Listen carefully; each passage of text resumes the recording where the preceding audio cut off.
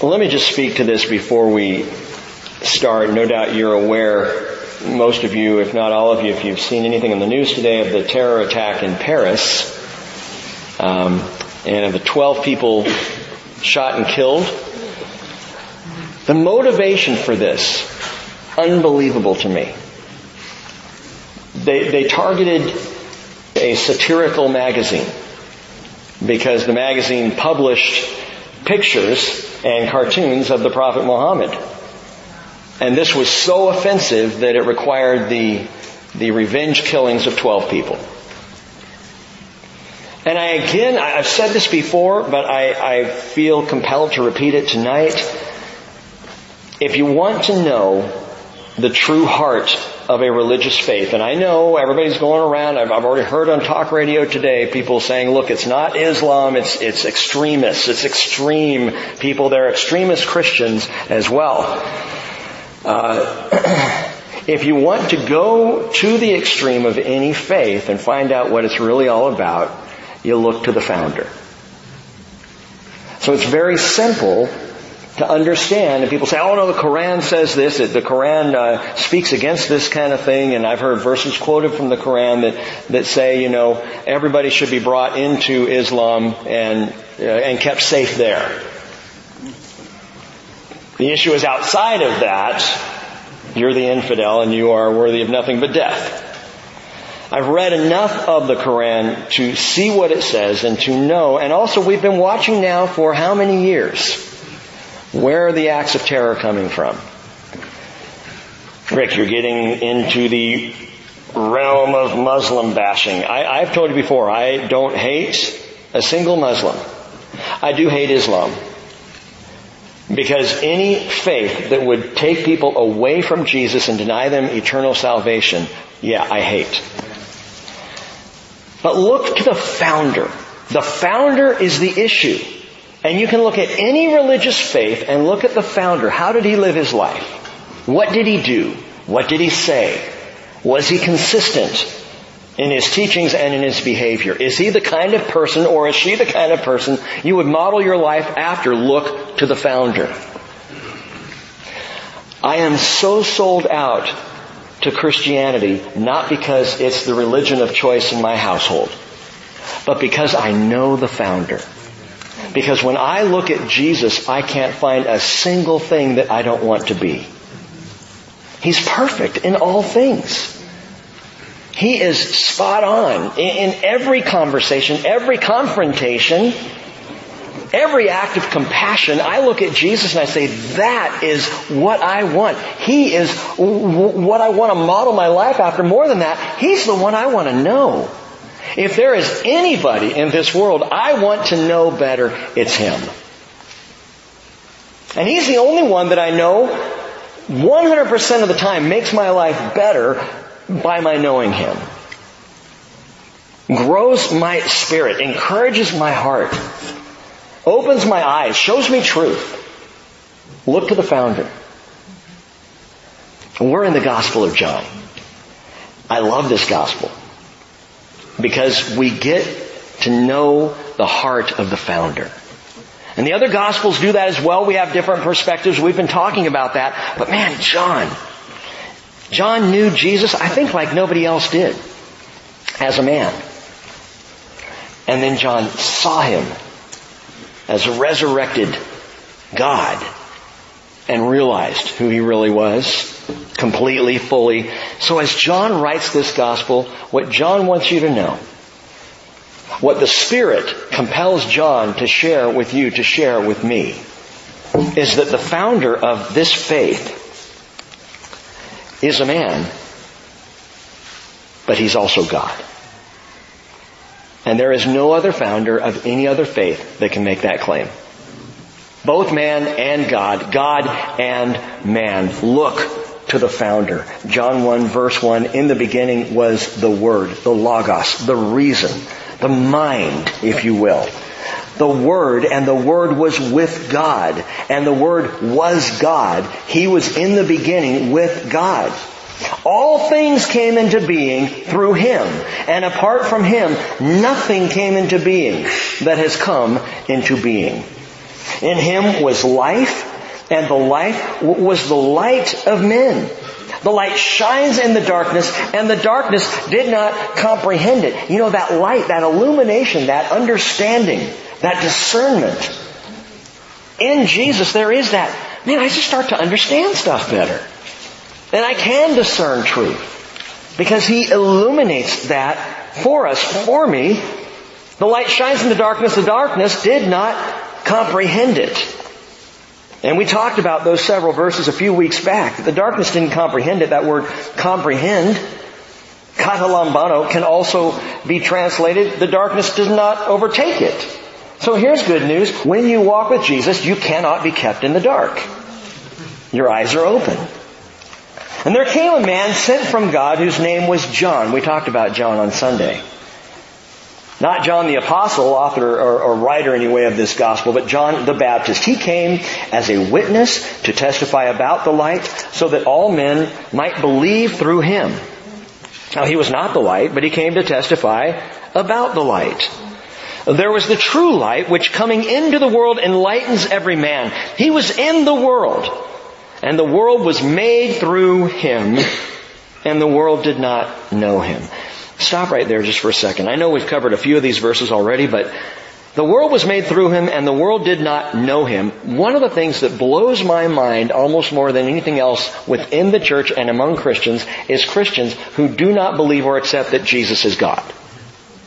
Or have a hard time with Son of God, but not God as in terms of equal with the Father, you know? And I remember years ago when I was a young man struggling with the whole issue, I was with someone who began praying, saying, Lord Jesus, and went on into the prayer. I'm like, Lord Jesus? You mean, dear Heavenly Father? Let's not get things out of order here. You know, let's make sure that we don't elevate Jesus above the Father, because it's first Father, Father God, and then Son of God. You know, He comes along secondarily, and then of course, the force. And so many in Christianity truly think that way. Father, Son, and Holy Force. And that's not the way it is. That's not what Scripture describes for us. Father, Son, Holy Spirit, one person, three in one, the Trinity, all one God, all aspects of the same God. Jesus is God. Amen. The Word was with God and the Word was God. I don't know how John could have made it any plainer. And when he says He was in the world and the world was made through Him and the world did not know Him, one of the things that still remains unknown about people is that Jesus is our Creator. That without Jesus in the act of creation, there would not be creation. It was made through Him. And this truth is repeated time and time again in the Scriptures. Paul talks about it in Colossians chapter 1. The Hebrew writer covers it in Hebrews chapter 1. John obviously in John 1. And throughout the Scriptures we keep coming back to that realization that creation was an act of Christ. And yet the world didn't know it. He came to His own people, Israel. And those who were His own did not receive Him. Well, I guess so He had to go to plan B, right? No. His own did not receive Him. He knew they would not receive Him. That was part of the whole plan. He knew what was going to happen. And He knew that eventually they would come back around to the receiving of Jesus, which is something I'm praying for. And so many are waiting for. And that is the redemption of Israel that Paul talks about in Romans 9, 10, and 11. But they didn't receive Him, not the first time. Verse 12, but as many received Him, to them He gave the right to become children of God, even to those who believe in His name, who were born not of blood, nor of the will of the flesh, nor of the will of man, but of God. Romans 8 verse 21 says, the creation itself also will be set free from its slavery to corruption into the freedom of the glory of the children of God. Now I really like this phrase, the children of God, but it is an important phrase in the Scriptures and not used very much. Right here, John writes that He gave them the right. Those who receive Him have the right to become children of God. And we need to understand and know the children of God are never born by natural means. That the children of God are only born of a supernatural birth. That without the supernatural birth, you are not a child of God. Something else that is, I think, sometimes misunderstood. Whenever I hear someone say, well, we're all God's children, speaking of the generic world, I wince. Because it's not true. To call someone a child of God because they're a human being is a misnomer. Scripture doesn't teach that. We are not all children of God. Now, don't get out ahead of me thinking, oh no, Rick's getting exclusive here. No, I'm not. In fact, I can't think of anything more inclusive than anyone who receives Him becomes a child of God. But the truth is, and we've got to recognize, that humanity is not the children of God. Not according to Scripture. There is not a single verse in the entire Bible, mark this, challenge me on it, look it up, try and find it. Not a single verse in which humanity, humankind, is referred to as all God's children.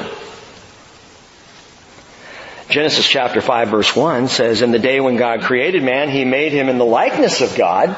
Yeah, we bear characteristics, traits. We are like God. All humanity, believers and non-believers alike, there's something about us. The eternal nature, perhaps. The ability to reason and think. The soul that is in man and woman that is not in any other creature. And so in that way we have the likeness of God. But Genesis 5:2 says He created them male and female. He blessed them and He named them man in the day when they were created. Adam. He named them male and female. He just said, you're mankind, you're humanity. I'm going to call you this. He does not say, look at my children. Well, what about the phrase sons of God? We see that in the Bible, don't we? Yes, we do. The phrase is B'nai Elohim in the Hebrew, and it is only used to refer to angels. So, you see, the Bible never calls blanket generic humanity children of God. The Bible never calls blanket generic humanity sons of God. And as we learned on Sunday, the word right there in verse 12, He gave them the right to become children of God. It's the Greek word exousia, and it's power. It is supernatural power. He gave us the power to become children of God, which is not something we could have done. It's not in us. But He gave us the power. He gave us the authority. He called us His children. And the point is not what a wonder we are. The point is not Christian arrogance. Well, we're the only real children of God. That's not what I'm saying. The point is, it is by His will and by His power that anyone can be reborn a child of God. But to be called a child of God requires a rebirth. As Jesus will talk about in John chapter 3, being born again. Romans chapter 8 verse 16, the Spirit Himself testifies with our spirit that we are children of God. And if children, heirs also, heirs of God, and fellow heirs with Christ, if indeed we suffer with Him, so that we may also be glorified with Him. Paul says in Romans 9 verse 8, it is not the children of the flesh who are children of God. Let me read that one more time. It is not the children of the flesh who are children of God, but the children of the promise are regarded as descendants. 1 John 5:12 tells us, he who has the Son has the life. He who does not have the Son of God does not have the life. So there's your supernatural. Something flesh cannot achieve, something only the Word made flesh can do. Verse 14. And the Word became flesh and dwelt among us, and we saw His glory. Glory as of the only begotten from the Father, full of grace and truth. And if you weren't here on Christmas Eve, I encourage you to go online and listen to this teaching. Because the depth of what John shares by the Spirit in verse 14 is absolutely overwhelming. I had planned on Christmas Eve to do verse 14 through about 18. Kind of do that whole little section there. I couldn't get out of verse 14. Because it's so amazing, so wonderful, so immensely profound. I would place John 1:14 among the most profound scriptures in the entire Bible. And John chose two words here to describe the fullness of the Word made flesh. Two words, grace and truth. Israel had been given a book of truth. Understand, the Hebrew Scriptures are truth. Absolutely perfect truth. The perfect law of God. But the thing is, while we can go back now and with the light of the Spirit, with the illumination and understanding of the Holy Spirit in our lives, we can look back at the Hebrew Scriptures and study through, and we can see grace all over those pages. But the truth is, until Jesus came along, most people couldn't. I think a few did. I think David saw the grace of God. I think Moses understood something of the grace of God, though he was the lawgiver. I think Joshua knew of God's grace. I think you can go down the line. Jacob certainly had to know that God was gracious to let him get away with what he did. But throughout, most of the world did not see grace. Even today, does not see grace in the Hebrew Scriptures. They see law. They see a harsh God, a demanding God. So the Lord said, you're not getting it. And He came in the flesh. And it was the grace of God that Israel and the world did not yet, and in fact still do not comprehend. Jesus carried the fullness, understand, the fullness of both. Both the truth of the Hebrew Scriptures and the grace of the New Testament. All of it comes directly through and by the person of Jesus Christ. He is the fullness of grace and truth. Verse 15, John testified about Him and cried out saying, this is He of whom I said, he who comes after me has a higher rank than I. For He existed before me. It's one of those paradoxes, one of those oxymorons of Scripture. He comes after me, but He was before me. And again, only an eternal God can move back and forth in time like that. He says, for of His fullness we have all received, and grace upon grace. You cannot outuse God's grace. There's always more. There is a continuous flow of His grace, like a non-stop river that just keeps going and never ends. We're not handed this much grace, and boy, I hope that gets you through eternity, because it's all you get. It's a constant flow of God's grace. Grace upon grace. Verse 17, for the law was given through Moses.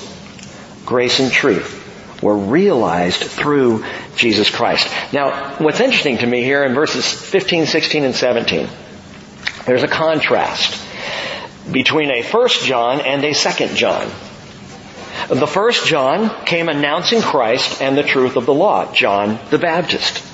The second John is now declaring Jesus by the grace and the truth of God. The first John, John the Baptist, came as a forerunner. You know this? The last in the company of the Hebrew prophets. The last voice declaring what both the law and the prophets anticipated. And that is the immediate coming of Messiah. That's the first John. The second John, not the Baptist, but the beloved. He now describes the fullness of Messiah as, I said, grace upon grace. That unquenchable, unending, unattainable, inexhaustible flow of God's favor. The second John, John the Apostle, John the Beloved, starts bringing grace, starts showing us a God of grace in ways I don't think anyone else quite captured, quite expressed the way we see expressed in the Gospel of John. John the Beloved. John is what he called himself. Remember, the disciple whom Jesus loved. And he writes as one who knew Jesus and who was transformed by Jesus, the second John. He was a hothead when it all started. You know, Jesus called him and James sons of thunder, Boanerges. You two are Boanerges. And I don't think it was a compliment. Because these were the two brothers who, when a town did not receive Jesus, said, can we call down some fire out of heaven and just blow them away? He could have called them the Nuke brothers. It would have worked. Boanerges, sons of thunder. John went from Boanerges to beloved. John, in his old age, tradition tells us, was known as the beloved apostle. the apostle of love. Tradition also tells us that that's all John would talk about. Love. Little children, love one another. That's all he would say in his old age. They thought he was a doddering old fool. He kept just saying it because he knew they weren't getting it. John the Beloved. And it never would have happened if he hadn't first received Jesus. The power to become a child of God comes through the receiving of Jesus. Now you might ask the question, why must a person receive Jesus? Now maybe you've been asked that by a non-Christian. Why does it have to be your way? Why can't it be everybody's way? Why can't we all just flow that same direction, under different leaders, different founders of different faiths? Why does it matter? Why do you have to receive Jesus and Jesus alone? Here's the answer, verse 18. No one has seen God at any time. The only begotten God who is in the bosom of the Father, He has explained. I love that word, explained. I think I've told you before, in the Greek it's exegeomai. If you're trying to write that down, you may be thinking, oh my. How do I write this? We have a word for that in English. It's a Bible study word. It's the word exegesis. And exegesis, to exegete a passage, means to go through it word by word by word, to know what every single word means. And at the end of the passage or the end of the verse, you've exegetically studied it, you understand it, it's now been explained to you. That's what Jesus did of God. He exegeted the Father for us. He is the exegesis of God. He fully explained, and we don't have a word that works quite as well as exegeomai. It means out of. It means to reveal in full detail, to make fully known, to tell completely. And that's what Jesus does of God. He has exegeomai'd the Father. He has explained Him. And again, the word explained is not good enough. It's not strong enough. It's two words. Exegeomai is two words in the Greek. Let me get technical just for a second because it's fascinating stuff. Exegeomai, the ex part of it means out from. Hegeomai means chief, authority, or leader. When you put it together, it means out from the authority. Out from the chief, out from the leader. And what's interesting is there's another word in the Greek, and that is apogeomai. Where we get our word apogee. Apogeomai or exegeomai. John uses exegeomai, which means out of the chief authority, out of the leader. Apogeomai doesn't mean out of, it means out from beside, or near, or in proximity to. So please understand that if Jesus was a created being, if Jesus was a little higher than the angels but not quite God, if Jesus was just in the presence of the Father, John would have had to have used apogeomai. He would have had to say apo because Jesus wasn't out from, He was out from beside. He was near. He was in proximity to the Father. But John says, no, He came out from the Father. The Word made flesh. Jesus is God. And we see this time and time again. To say Jesus has explained Him means He reveals God by coming to us out from within God. He is the heart of the Father. God made flesh. And no other founder of any other religion, in fact, no other being can claim that. Only Christ Jesus. Verse 19, this is the testimony of John when the Jews sent to him priests and Levites from Jerusalem to ask him, "Who are you?" And he confessed and did not deny, but confessed, "I am not the Christ." They asked him, "What then? Are you Elijah?" And he said, "I am not." "Are you the prophet?" And he answered, "No." And we talked about this on Sunday morning. Every answer John gave was shorter. As if the more they asked him questions about himself, the less he wanted to talk. And it was only when he was talking about Christ that his words pick up again. "Well, who are you then?" And he says, "I am a voice," verse 23, "of one crying in the wilderness, make straight the way of the Lord," as Isaiah the prophet said. I'm just a voice. I'm just a voice declaring the gospel. That's all I am. I am not any of these other things. And again, we covered that on Sunday. But continuing on in verse 24, it says, "Now they had been sent from the Pharisees. And they asked him and said to him, 'Why then are you baptizing, if you are not the Christ, nor Elijah, nor the prophet?' John answered them, saying, 'Well, I baptize in water, but among you stands one whom you do not know.'" Remember, he came to his own, and his own did not receive him. Came to the world didn't know him. John says, "Among you stands one you don't know. It is he who comes after me," verse 27, "the thong of whose sandal I am not worthy to untie." And that's a rabbinical phrase. I'm not worthy to even stoop down and untie his sandals. Here. He's so great that for me to do that would be presumptive. So I don't dare even think along those lines. Verse 28, "These things took place in Bethany beyond Jordan, where John was baptizing." It's where we do our baptizing in Israel when we go now. We found the place. I love it. Bethany beyond Jordan. It's down outside of Jerusalem, a ways outside of Jerusalem there. It's dry, it's deserty, the water's brown. Palm trees up on either side. You can look across the Jordan River and see Jordan itself, the country of Jordan, and we baptized there. And that's where John was baptizing, right in that area. Bethany beyond Jordan. John the Baptist. He was the first Baptist. He wasn't a second Baptist, and he wasn't the American Baptist. He was just the first Baptist. What was the baptism of John all about? I was asked this question on Sunday morning. What was the baptism of John really all about? Sometimes that's confusing for believers. Let's clarify a couple of things. Number one, note this. John's baptism was a complete immersion.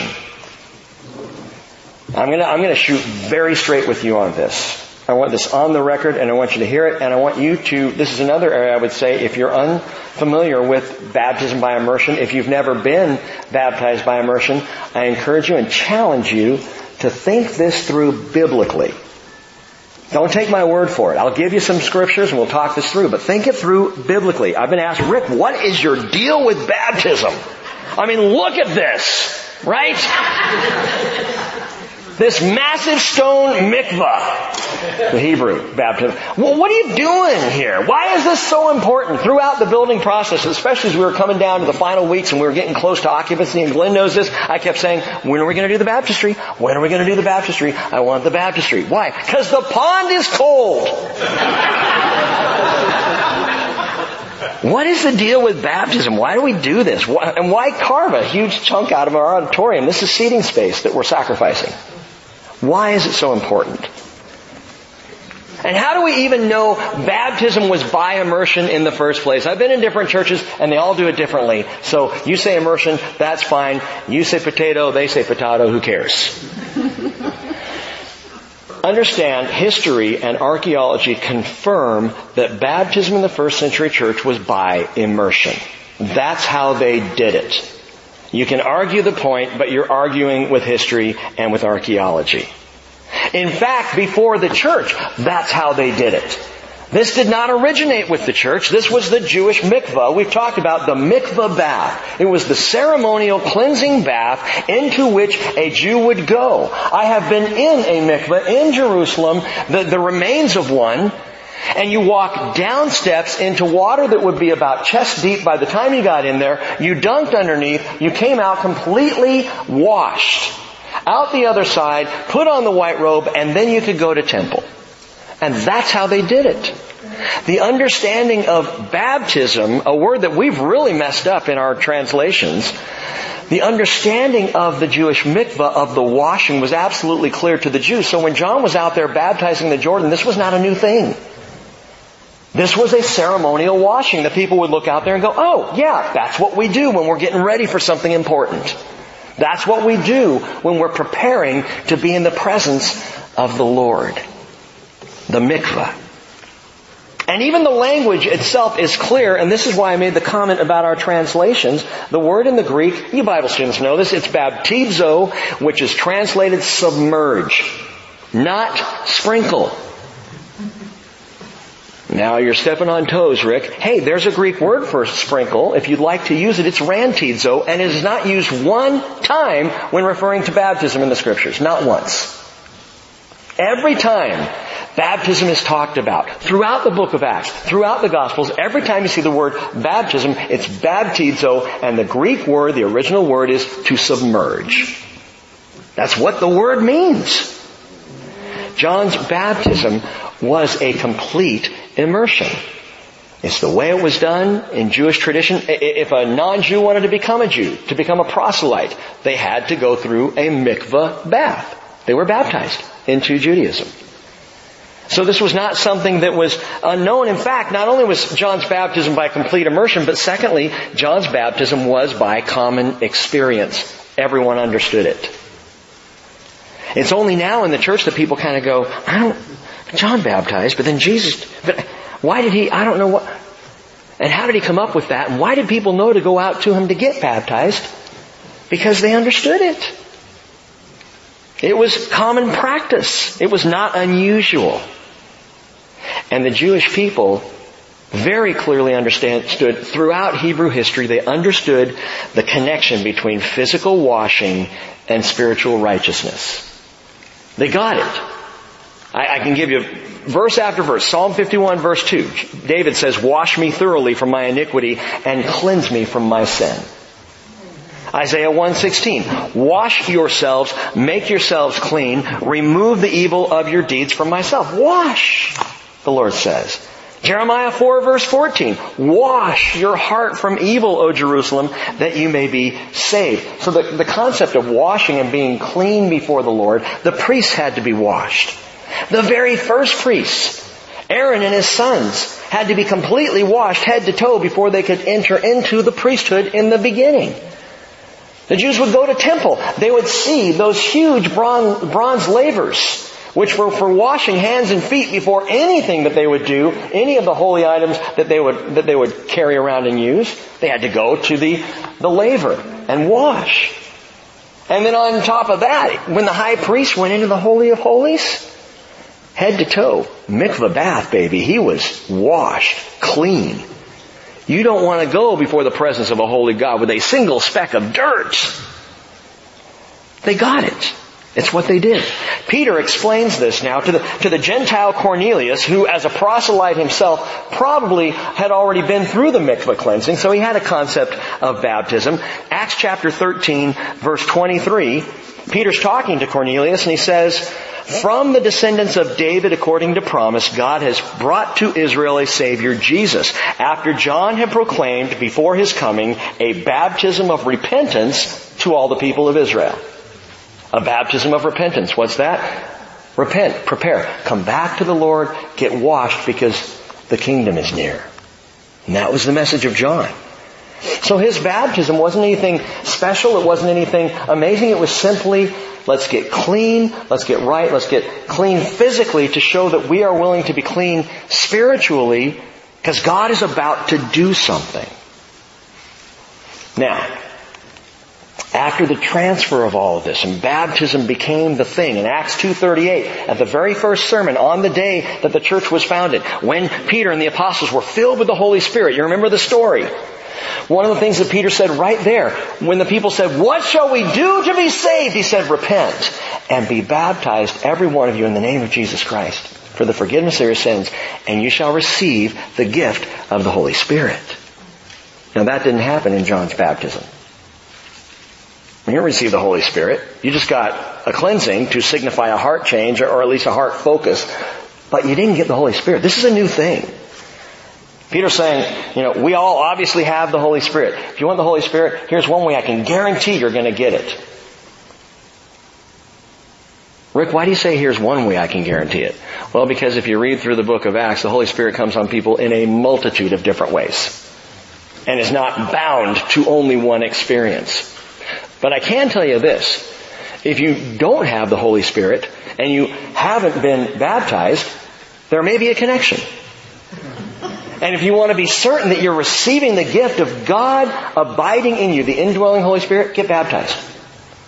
Now, this goes on, and the church is now baptizing, and we see this throughout the book of Acts time and time again. When someone comes to the Lord, whether they already received the outpouring of the Holy Spirit or not, they get baptized.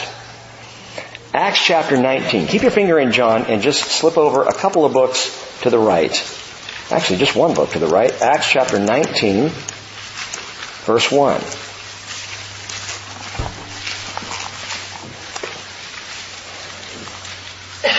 And just follow this story. It happened that while Apollos was at Corinth, Paul passed through the upper country and came to Ephesus and found some disciples. And he said to them, "Did you receive the Holy Spirit when you believed?" And they said to him, "No, we've not even heard whether there is a Holy Spirit." And he said, "Well, into what then were you baptized?" Note that. The very first thing Paul says when they say we don't have the Holy Spirit is, well, wait a minute. How were you baptized? Paul understood what Peter had preached. If you're baptized into Jesus Christ, you have the Holy Spirit. You receive the indwelling Spirit of God in that experience of baptism. Paul's like, how are you baptized then? And they said, into John's baptism. And Paul said, John baptized with the baptism of repentance, telling the people to believe in Him who is coming after him, that is, in Jesus. Oh, the light goes on. And they say, when they heard this, they were baptized in the name of the Lord Jesus. And when Paul had laid his hands upon him, the Holy Spirit came on them, and they began speaking with tongues and prophesying, and there were in all about 12 men. Now, some people might say, okay, but Paul had to lay his hands on them, so they really didn't receive the Spirit in baptism. And I would say, no, they did receive the Spirit in baptism. The indwelling Spirit of God. Paul laid his hands on them, and the Spirit then was outpoured. The Spirit that was in them in their baptism now is upon them by the laying on of hands. Understand that? The Bible talks about different experiences with the Holy Spirit. One is simply that God is indwelling. One is that He is alongside. The Paraclete. Parakletos is how Jesus describes Him, the Helper. We'll get to that in John 14. Coming alongside you. He indwells you. He comes alongside you. And Acts chapter 1 tells us very clearly He comes upon you in power. The indwelling Holy Spirit now comes upon them as Paul lays his hands on them. We need the power of the Spirit. Why? So we can be rolling in the aisles? Exactly. That's my goal. We need the power of the Spirit because, my friends, the message of the gospel that God has called us to voice in the wilderness is beyond us to accomplish. The ministry of the church is bigger than any of us to achieve. The work of love and grace and compassion, I can tell you, is far greater than anything I have internally in me. I need the Spirit of God. I need His power. I need His wisdom. I need His strength. I need His knowledge. I need His understanding. I need the fear of the Lord that comes by the Spirit of God. I need all that the Lord will give me through His Spirit so that I can walk according to the Spirit. So that I can have the power of the Spirit. And this does not preclude or disclude baptism. It's a part of the deal. Rick, are you one of those who says that you got to be baptized to be saved? No, because baptism doesn't save you. Grace of God saves you. Well, and so why do you talk about baptism? Well, because Jesus commanded it. And because once I have received Christ to become a child of God, why would I not do anything He says to do? If Jesus said, here's what I want you to do. I want you to receive me, and then I want everybody to do a somersault on the stage.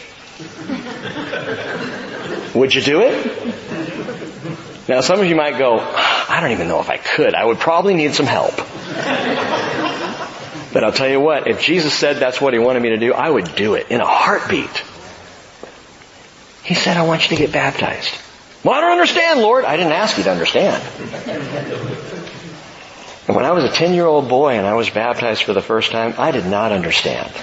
I didn't really know. I mean, I knew I loved Jesus, and I knew He said to do it. I didn't really understand what it all meant, but I knew that's what He wanted. And you know what? That's good enough. So, have you been immersed in the name of Jesus? If you have, fantastic. If you haven't, by your own choice, I'm not saying your parents had this done for you or to you as an infant. Have you, by your own choice, been baptized into the name of Jesus, immersed, submerged into the name of Jesus? If not, and I don't know, I honestly don't know if everyone here has not, I don't know.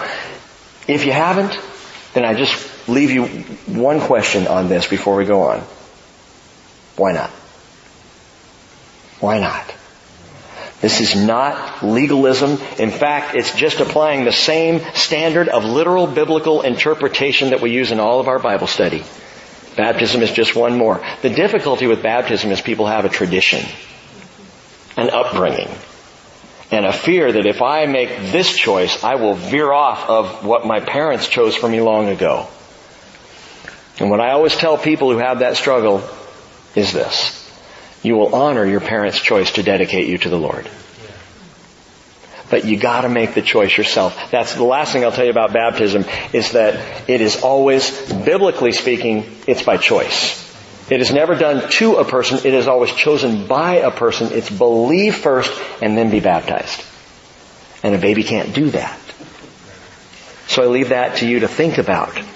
Again, understanding baptism does not save you in and of itself, but it declares the salvation that has been accomplished.